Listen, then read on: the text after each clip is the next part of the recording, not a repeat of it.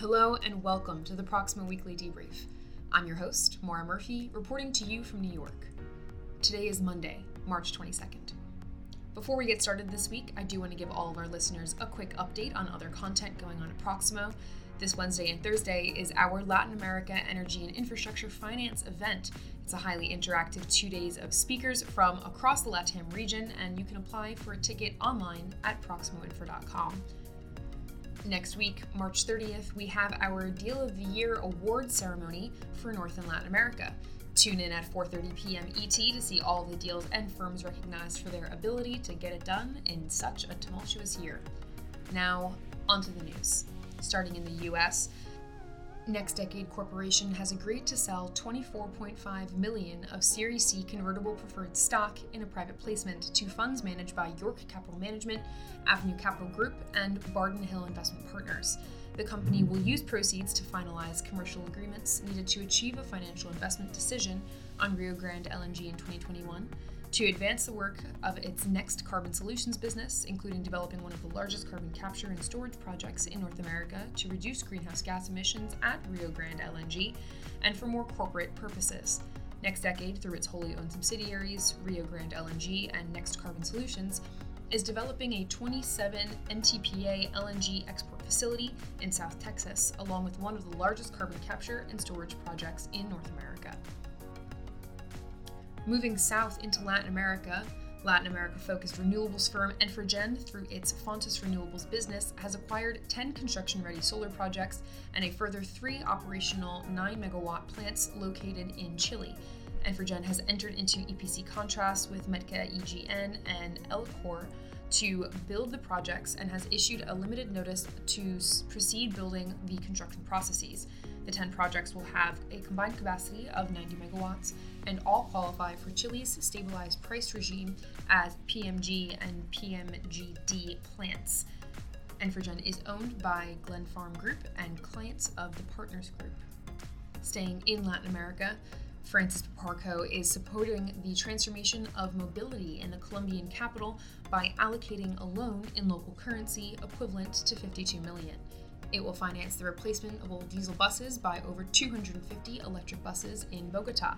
Through this loan to Electrobus, Proparco is financing the first fleet of electric buses in the capital with Financiera de Desarrollo Nacional. Proparco's financing has been allocated in local currency to meet the project needs. It includes an innovative coverage scheme that will also fully finance the program to replace bus batteries in 2028. Moving across the ocean to Britain, Energy Group BP aims to build Britain's largest hydrogen plant by 2030 as part of the country's push to boost the use of fuel and cut greenhouse gas emissions. This Teesside plant in northern England will have a capacity of up to 1 gigawatt of so-called blue hydrogen, about a fifth of Britain's target of 5 gigawatts of hydrogen capacity by the end of the decade. BP has begun feasibility studies on the project to explore technologies that could capture up to 98% of carbon emissions from the hydrogen production process. The Teesside project, dubbed H2 Teesside, is expected to capture up to 2 million tons of carbon dioxide a year and pipe it into storage below the North Sea. The H2 Teesside will be linked to Net Zero Teesside, a planned industrial zone that will also be linked to a carbon capture and storage project. The hydrogen could also be used for heating residential homes in the region or for transportation, BP added. The company will make a final investment decision on the H2 Teesside project in early 2024, and production could begin in 2027 or earlier. In Spain, Abanuco 1, the troubled holding company of Spanish engineering and renewable energy firm Abengoa, has requested a €249 million temporary state aid package to stay afloat while it evaluates a takeover bid. The non-binding offer for 70% of the company was made by a group of investors led by Terramar Capital.